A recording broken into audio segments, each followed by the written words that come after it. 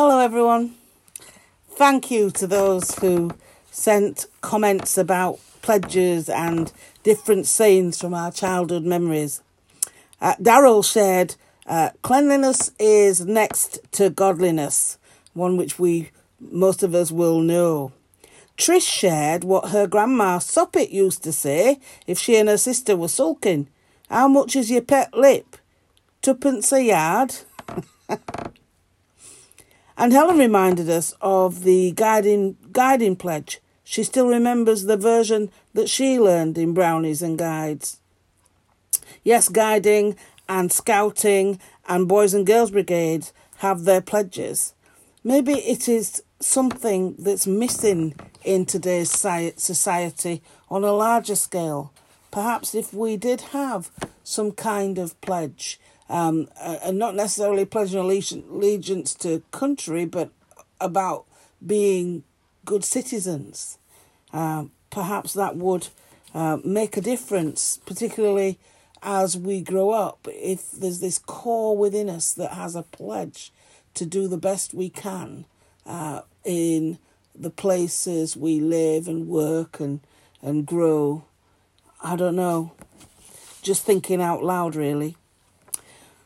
So on to today's reading, and today it is from Romans chapter 14, verses 1 to 12, and it's our reflection is going to be the last one from Yvonne Dawkins for this week.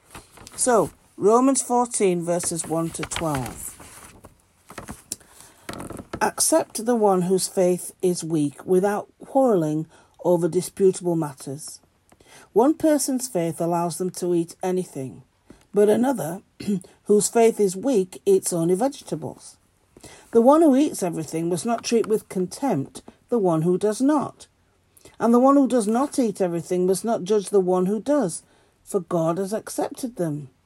Who are you to judge someone else's servant? To their own master, servants stand or fall, and they will stand, for the Lord is able to make them stand. One person considers one day more sacred than another. Another considers every day alike. Each of them should be fully convinced in their own mind.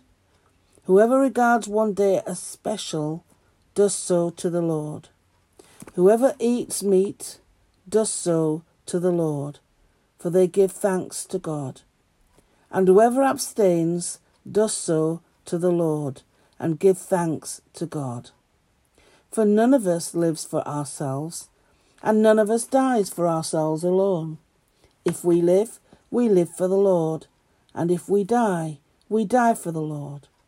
So whether we live or die, we belong to the Lord.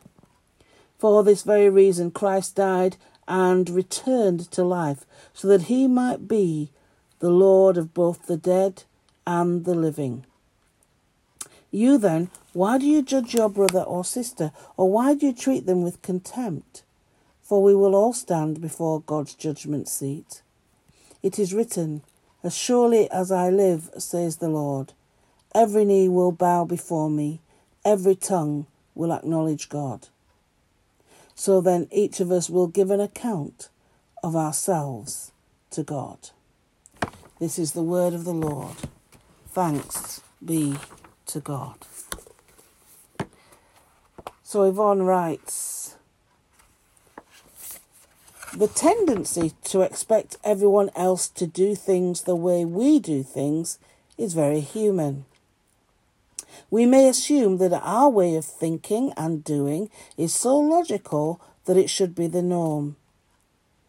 In the context of the church community, this may lead to separation between believers due to conflict over belief and practices that are different.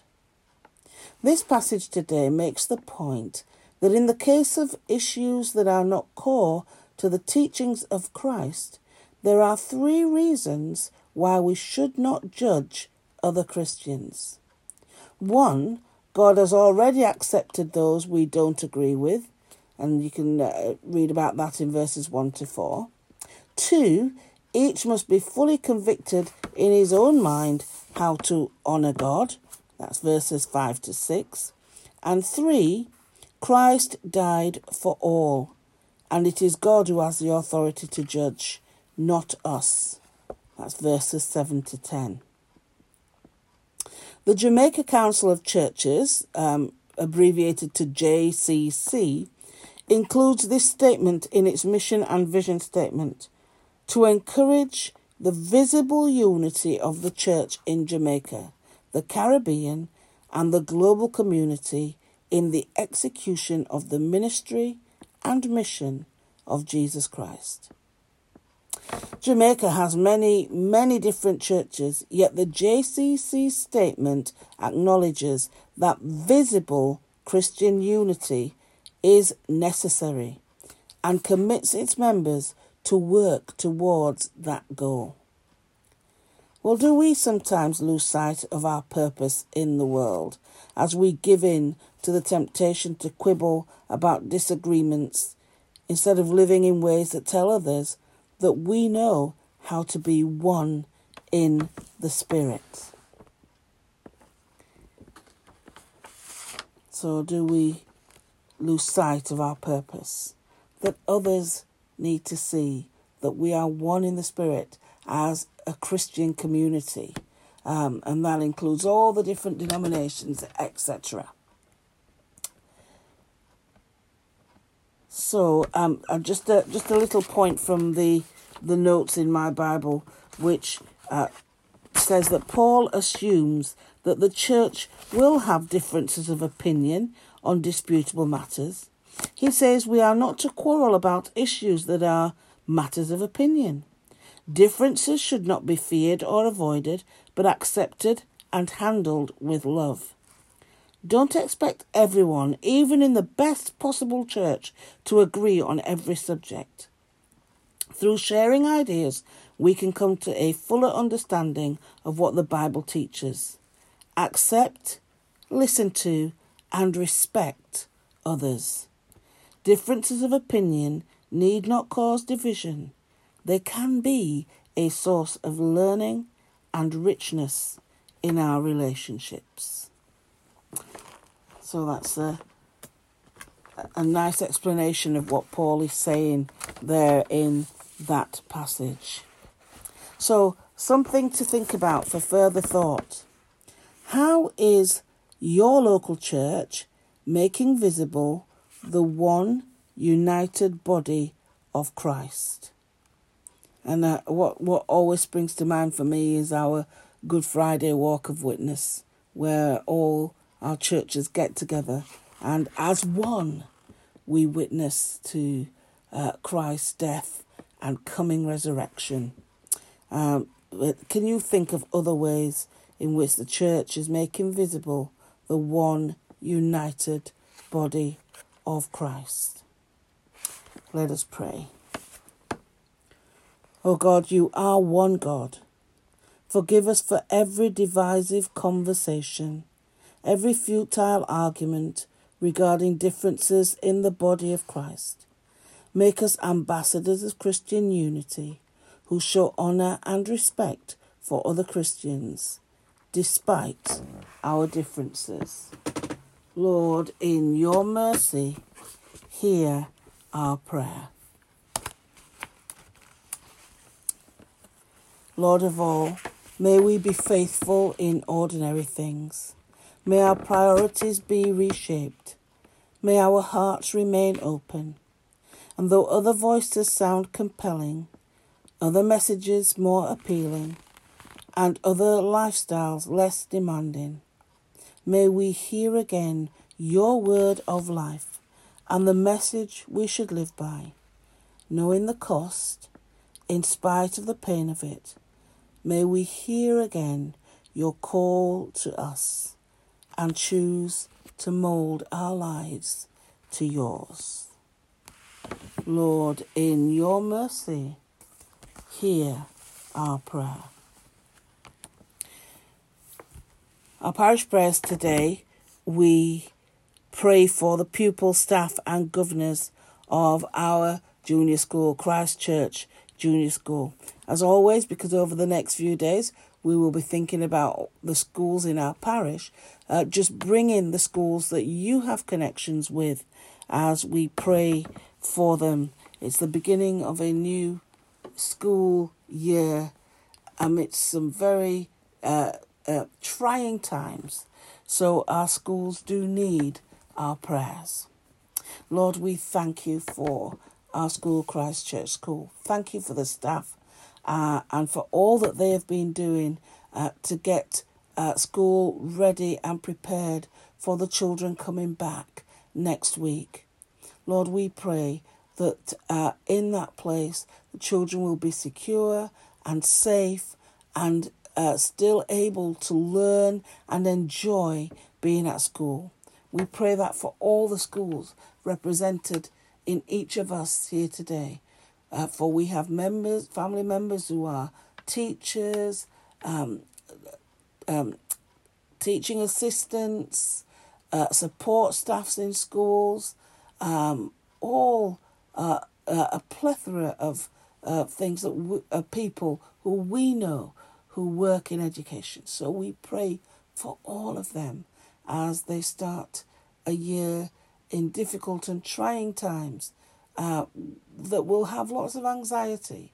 So we pray for your peace, Lord Jesus, through the power of your Holy Spirit. In Jesus' name. Amen. And we remember those who live and work on Byron Terrace, Canal Road, Carlton Mill, Central Buildings, Chapel Lane, Chester House, Charles Street and Chester Street. May your presence be felt in all those places. Lord, in your mercy, hear our prayer. And we say together, Our Father in heaven, hallowed be your name. Your kingdom come, your will be done, on earth as in heaven. Give us today our daily bread. Forgive us our sins, as we forgive those who sin against us. And lead us not into temptation, but deliver us from evil. For the kingdom, the power, and the glory are yours, now and forever. Amen. Amen. And as we go, I share with you the words of St. Patrick's breastplate. God be in my head and in my understanding. God be in my eyes and in my looking. God be in my mouth and in my speaking. God be in my heart and in my thinking. God be at mine end and at my departing. May the peace of God be with us this day and this week, throughout this weekend. Amen. So until tomorrow, when we continue in Romans, but with a new writer and the theme moving from different gifts. Next week, the theme is going to be welcome one another. So we look forward to seeing what Claire Nonhable, I think she's called, will be sharing with us. More about that tomorrow. So until then, bye for now.